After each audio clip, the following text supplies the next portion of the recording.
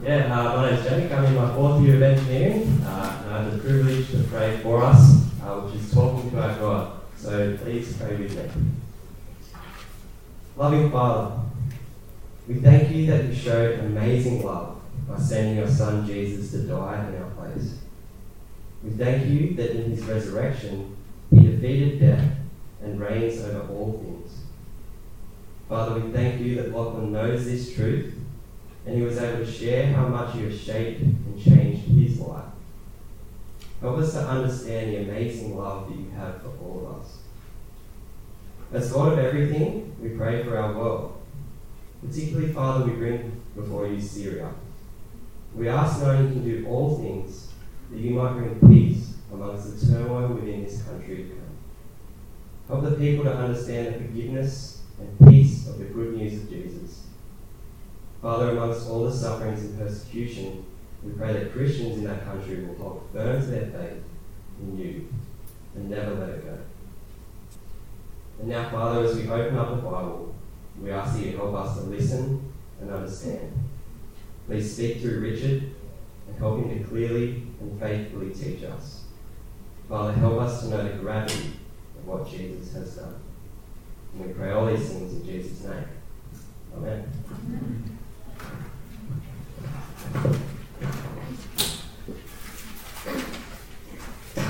Hi everyone, my name is Jo and I'm a second year exercise science and rehab student. I'm just going to read the Bible for us now and you can find it in your handouts that you're given as you walk in. So the part of the Bible reading is Luke chapter 7, verses 36 to 50. One of the Pharisees asked him to eat with him, and he went into the Pharisee's house and reclined at the table. And behold, a woman of the city, who was a sinner, when she learned that he was reclining at table in the Pharisee's house, brought an alabaster flask of ointment, and standing behind him at his feet, weeping, she began to wet his feet with her tears, and wiped them with the hair of her head, and kissed his feet, and anointed them with the ointment. Now when the Pharisee who had invited him saw this, he said to himself, if this man were a prophet, he would have known who and what sort of woman this is who is touching him, for she is a sinner. And Jesus answering said to him, Simon, I have something to say to you. And he answered, say it, teacher. A certain moneylender had two debtors. One owed 500 denarii and the other 50. When they could not pay, he cancelled the debt of both. Now which of them will love him more?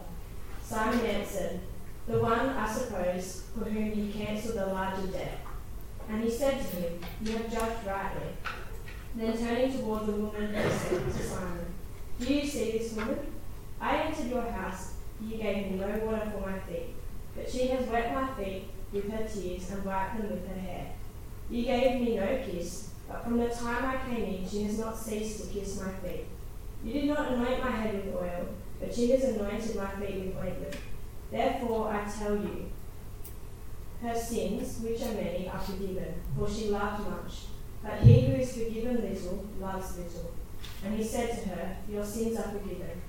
Then those who were at the table with him began to say among themselves, who is this man who even forgives sins? And he said to the woman, your faith has saved you. Go in peace.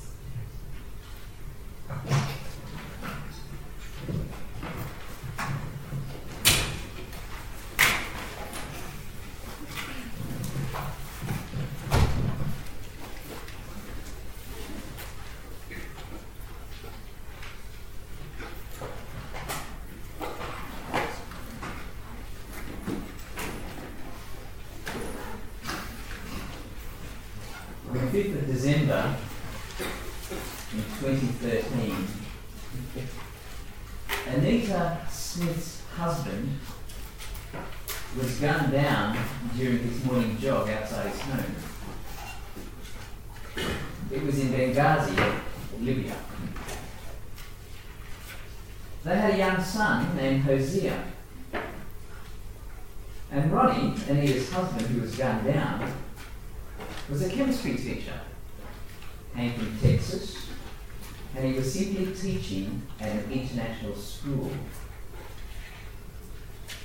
Not long after the shooting, Anita, his wife, said that she didn't feel any anger. She didn't want any revenge against the killers of her husband. In fact, in an interview in CNN, she said, "I just envision the black Jeep driving up to him, and I don't know their faces. I just want them to know that God loves them and can forgive them." And this interview caused enormous scandal. I mean, how could she possibly forgive the gunman? There's a missionary by the name of Amy Carmichael who was in India. She once wrote, "A cup brimful of sweet water cannot spill even one drop of bitter water, however suddenly jolted." Well, Anna Smith's life was suddenly jolted that day. But all she could spill was the sweet water of the offer of forgiveness. What gives birth to this kind of forgiveness? What gives birth to this kind of offer of forgiveness? Well, some of you have been hurt enormously by people who dearly wronged you, I suspect. And you know how deep Anita Smith had to dig in order to even offer forgiveness. But my guess is that most of us will not experience offences on this kind of scale. But we will offend people. And we will be offended ourselves. And the only way we can understand Anita's scandalous offer of forgiveness is to see the scandal of Jesus. And that's why we're here today. I'm so grateful that you've given up a lunchtime to be here before a long weekend. I take it that there is something that's keeping you here, like an assignment that is due soon or something like that. However, you can't come to something like this without seeing the gravity of what were the events of the first Easter. And I hope you see something of that in this incredible story that is before us, that was just read out to us by Joe. See, in this true account of Jesus, we meet a woman who is truly forgiven on the one hand, and we also meet a man who needs forgiveness. And as we look at these people, it is my prayer that you will see how this must apply to each and every one of us. See, as we read, Jesus was invited to a home to dine with a Pharisee. Now, a Pharisee was not an ordained pastor of any kind. He wasn't someone who was seen, up the front of what we would see as churches by way of some special role, but they were a movement of lay people who were very religiously zealous. But people very much looked up to them, and they were the kind of people who were the good people, the moral people. You would see them as the kind of people you would approach as safe people, good people, honest, upright citizens of society. And to give you a feel for the scene here, they probably would have been sitting on the ground in those days in terms of having dinner. They don't have tables and chairs like we do. They would have sat on the ground and they would have had their elbows on the table, their feet sticking out. That kind of helps us understand the scene, doesn't it? Because it's not as if this woman comes underneath a table and looking at the feet going, "Ooh, I wonder which feet of Jesus is," that kind of thing at all. Rather, you can see what's going on, right? Their feet are dangling out there as they're leaning on this table. And we don't know exactly what made her a sinner, but everybody knew that she was a sinner. It was trending on Facebook. It was on Twitter. It was everywhere. She didn't exactly have a sign that said sinner on her forehead, but everybody knew when she came into the room. And to her society, she was amongst the unforgivable. You ever met someone who is unforgivable?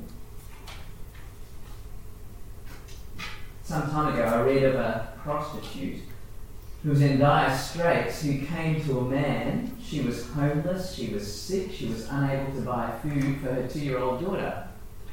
But through sobs and tears, she actually told this man that she had been renting out her daughter for kinky sex because, you see, that would get her more money than what she could do herself.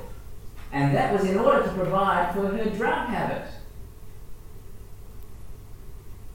How does that make you feel towards her? Do you, like me, feel some semblance of anger?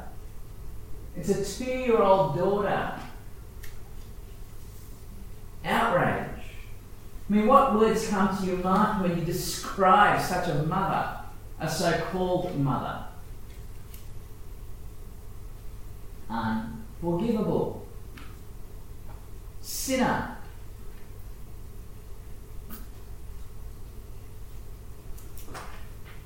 This is precisely what we would have felt towards this woman in the days of Jesus. This unforgivable woman gate crashes the party and then does the most amazing thing though. She comes in, she finds the feet of Jesus, and she's weeping, right? She's weeping so much, there's enough tears to actually wet the feet of Jesus. And she gets her long hair, it's obviously long enough to dry his feet. Then she kisses them, and then she pours perfume on his feet. This sinner. Why is she doing this? I mean, is she high on drugs? Is she someone who just wants to create a scene? Now, what is she doing? Why is she doing this? Well, we'll find out later. But for now, look at how the Pharisee responds. If you get your little outline there, you'll see inside the small number 39, we read these words, verse 39. Have a look there. Now when the Pharisee who had invited him saw this, he said to himself, if this man were a prophet, he would have known who and what sort of woman this is who is touching him, for she is a sinner.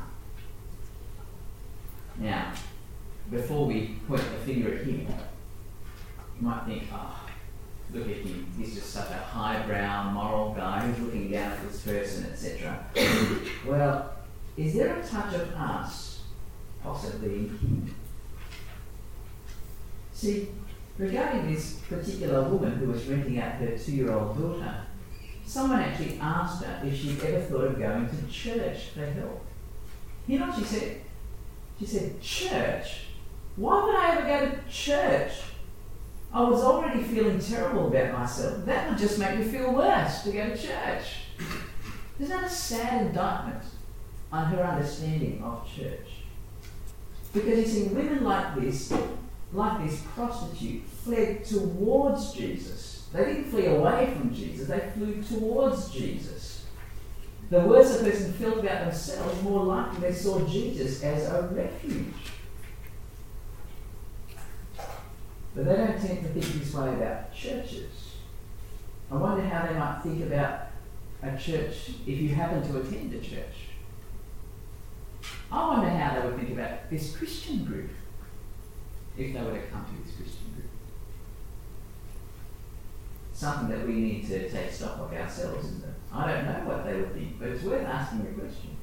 And could our actions, our thoughts be a little like that of the Pharisee here? Oh, he can't be God. He can't be a prophet. He can't be anything like that because he's letting this sinner touch him. Letting this sinner come to his presence. Well, if so, listen to the words of Jesus. Look at the small number 40 there. Small number 40. And Jesus, answering the Pharisee, said to him, Simon, we now know his name, Simon, I have something to say to you. And he answered, say it, teacher. A certain money lender had 2 debtors. One owed him 500 denarii, the other 50. When they could not pay, he cancelled the debt of both. Now which of them will love him more? Simon answered, the one, I suppose, for whom he cancelled the larger debt. And he said to him, you have judged right. In Australia, if you graduate and get a full-time job, Notice I said the word if you graduate and you get a full-time job. The average income, I'm told, is roughly $80,000. It's a lot of money, isn't it? $80,000. So, what we have here is something like 500 denarii, which is 1.5 years' wages.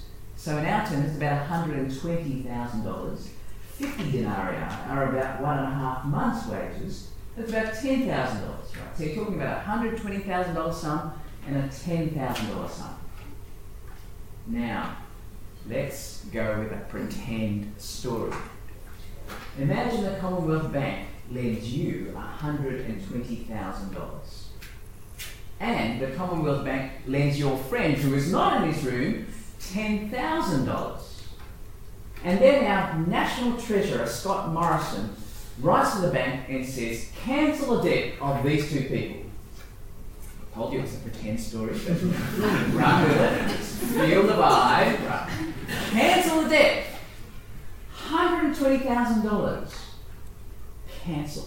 You don't have to pay them back a cent. And your friend doesn't have to pay back a cent either. $10,000. Doesn't have to pay that either. Now, which of you are going to appreciate the Commonwealth Bank more?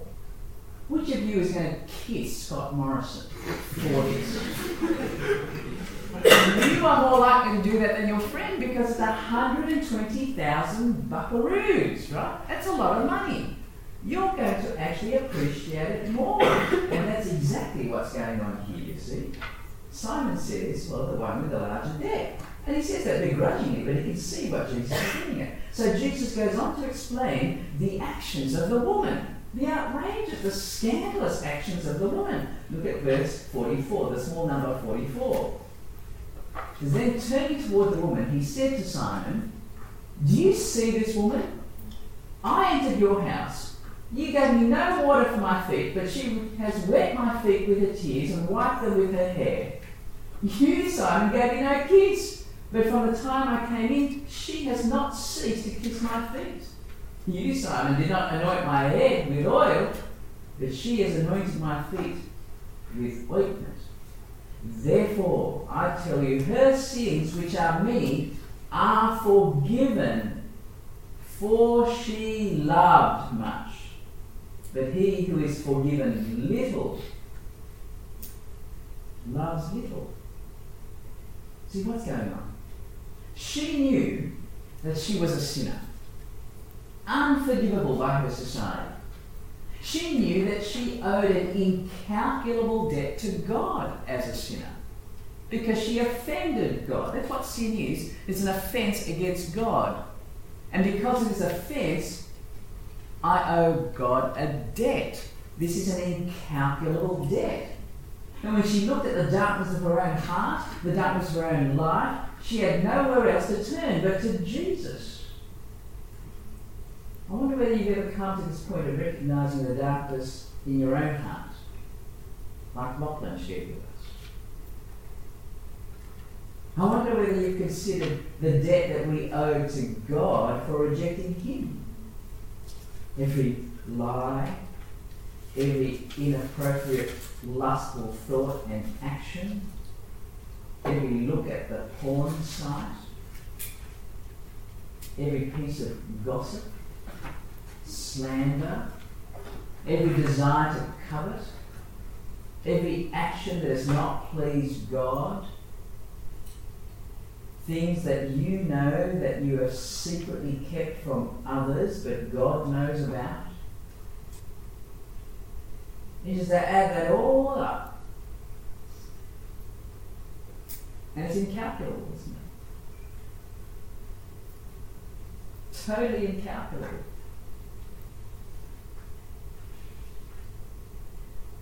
But here's the scandal of Jesus. He cancels her incalculable debt. Cancelled it. And it's not because of anything she had done, but he cancelled it because she threw herself upon his mercy. That's all she could do. Just throw herself upon his undeserved generosity. See, banks don't do this. They don't cancel debts, but God does. People don't even cancel debts, do they? It's very hard for us to forgive people when we're really offended. But Jesus does.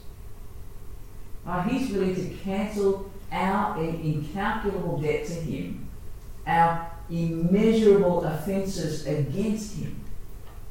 That's scandal. So when this sinner finally understood the depths of her incalculable debt that Jesus had cancelled, that Jesus had forgiven, that she couldn't do anything more than just weep because of his mercy.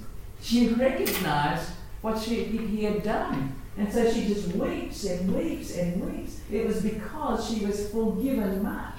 When you get how sinful you are and you get how much you have been forgiven, you understandably weep. Jesus had forgiven her all of her past sins that others couldn't forgive. He loved the unlovely by forgiving the unforgivable. She did what she did because she was forgiven much. But look how the people responded. Look at the small number 49, verse 49. I'll pick it up from verse 48. And he said to her, "Your sins are forgiven."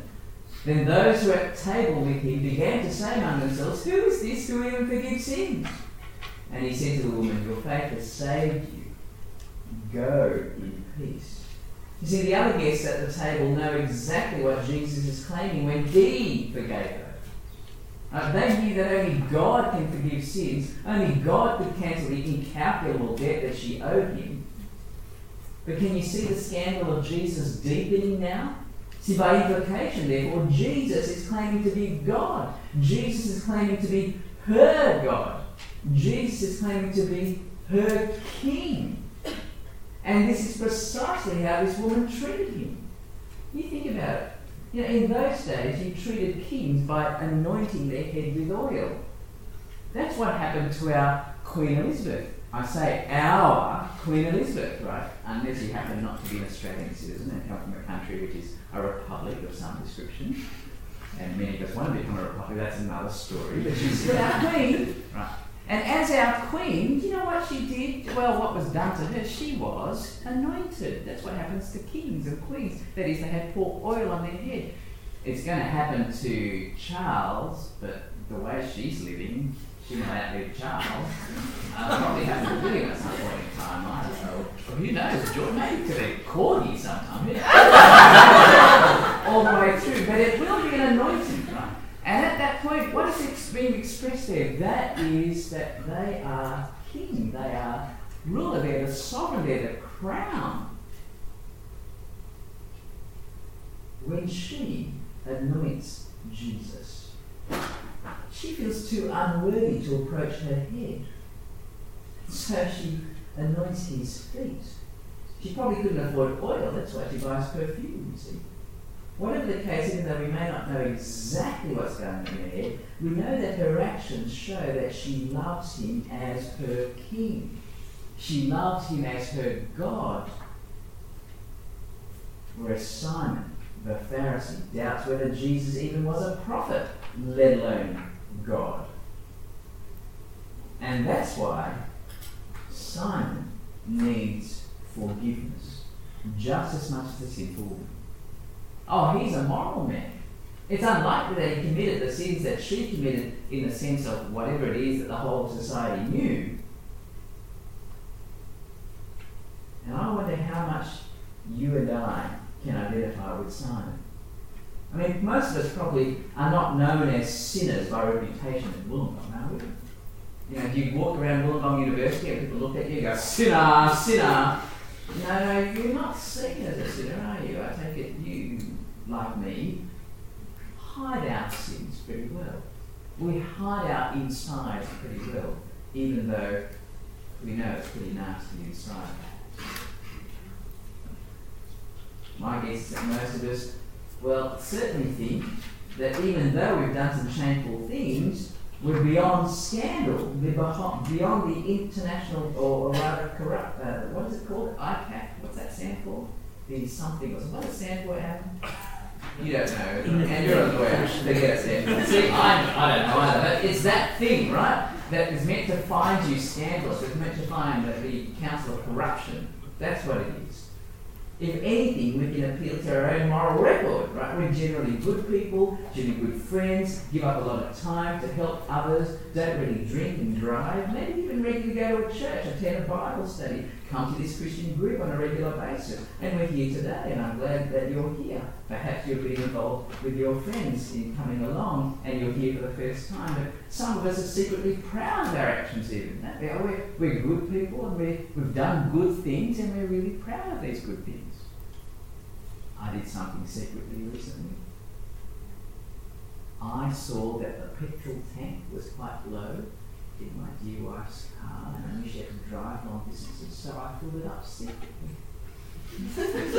I haven't told her.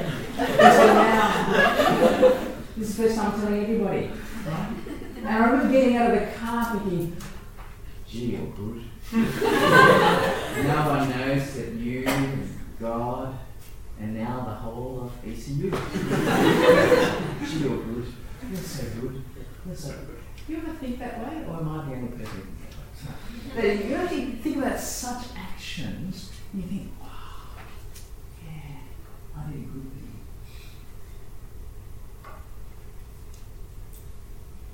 But we're really not to be all that proud of. Because sometimes these things can go wrong. You might think you're a moral person, you might think you're a good person, but things go wrong, and then you start to think and feel as if we're owed something for our goodness. And we expect our goodness to pay off somehow. And if we're good people and things go wrong, you kind of think, well, how come this is going wrong? I've never done anything bad, because you actually think that in the end your actions deserve good payoff. And you get confused and even angry. And so I have some friends who, well, because of such situations, have decided to give up on God. Because they can't see, wow, how can this work? I mean, I've been living so faithfully, etc. How come I'm going through these sad times, these dark times?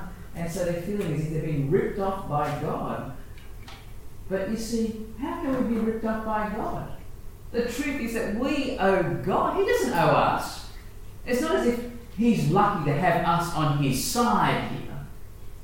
God is God. We owe Him. No matter how much we've been through, no matter what we've done, it can never be reaching His standards. He made us. He has given us everything that we have, our possessions, our very lives, and yet we either reject Him outright like the woman did, or use Him to get what we want like the Pharisee.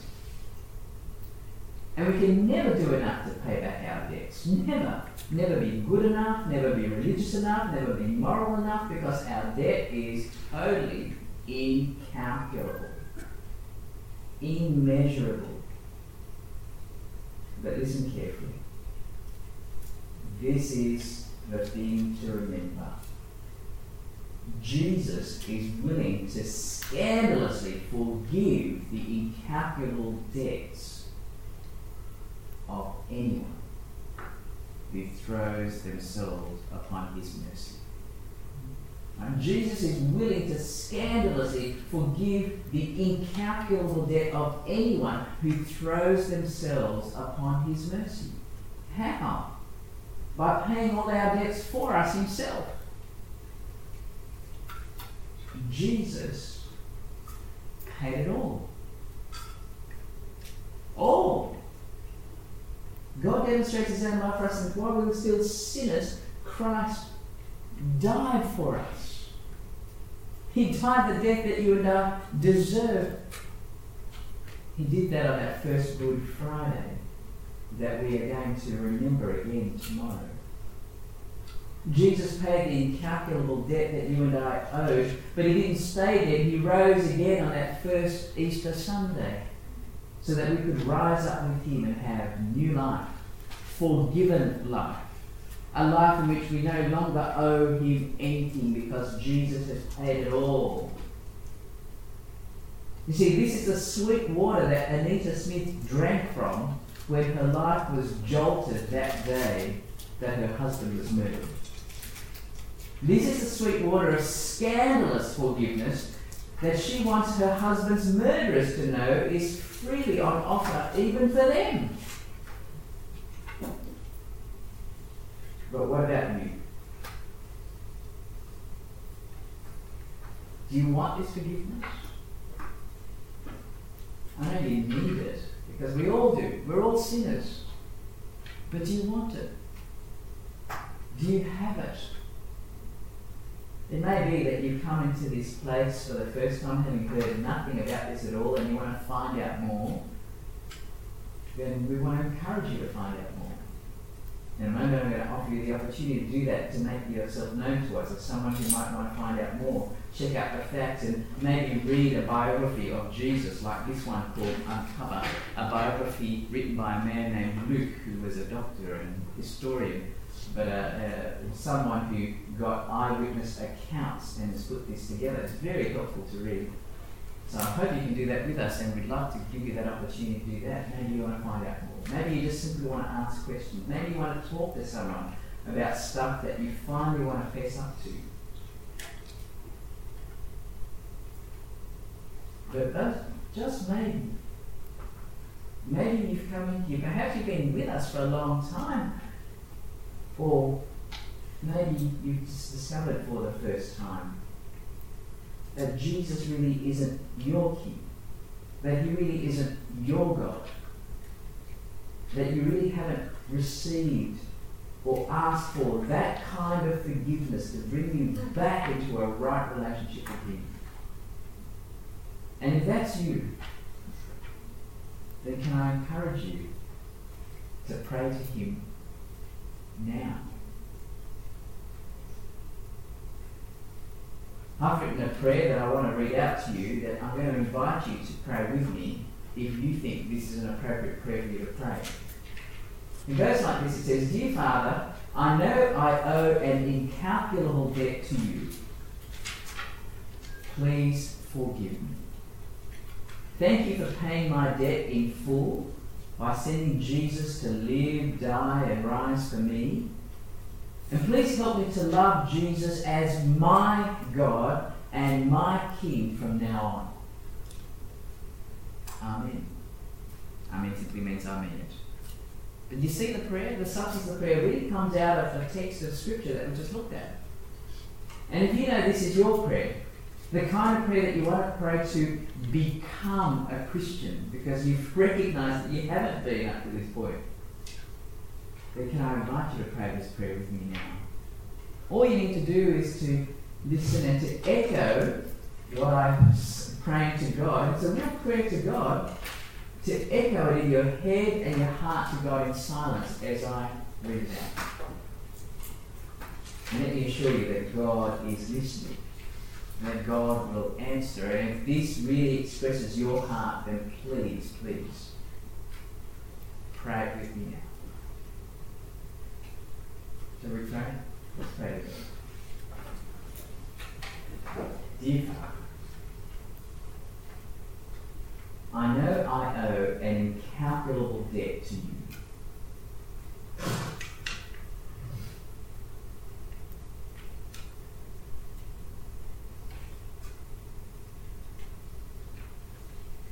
Please forgive me.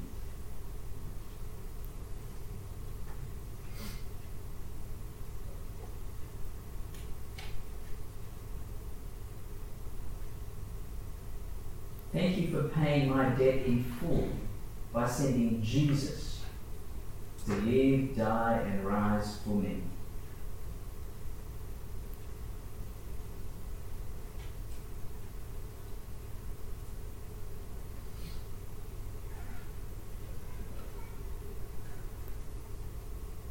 Please help me to love Jesus as my God and my King from now on.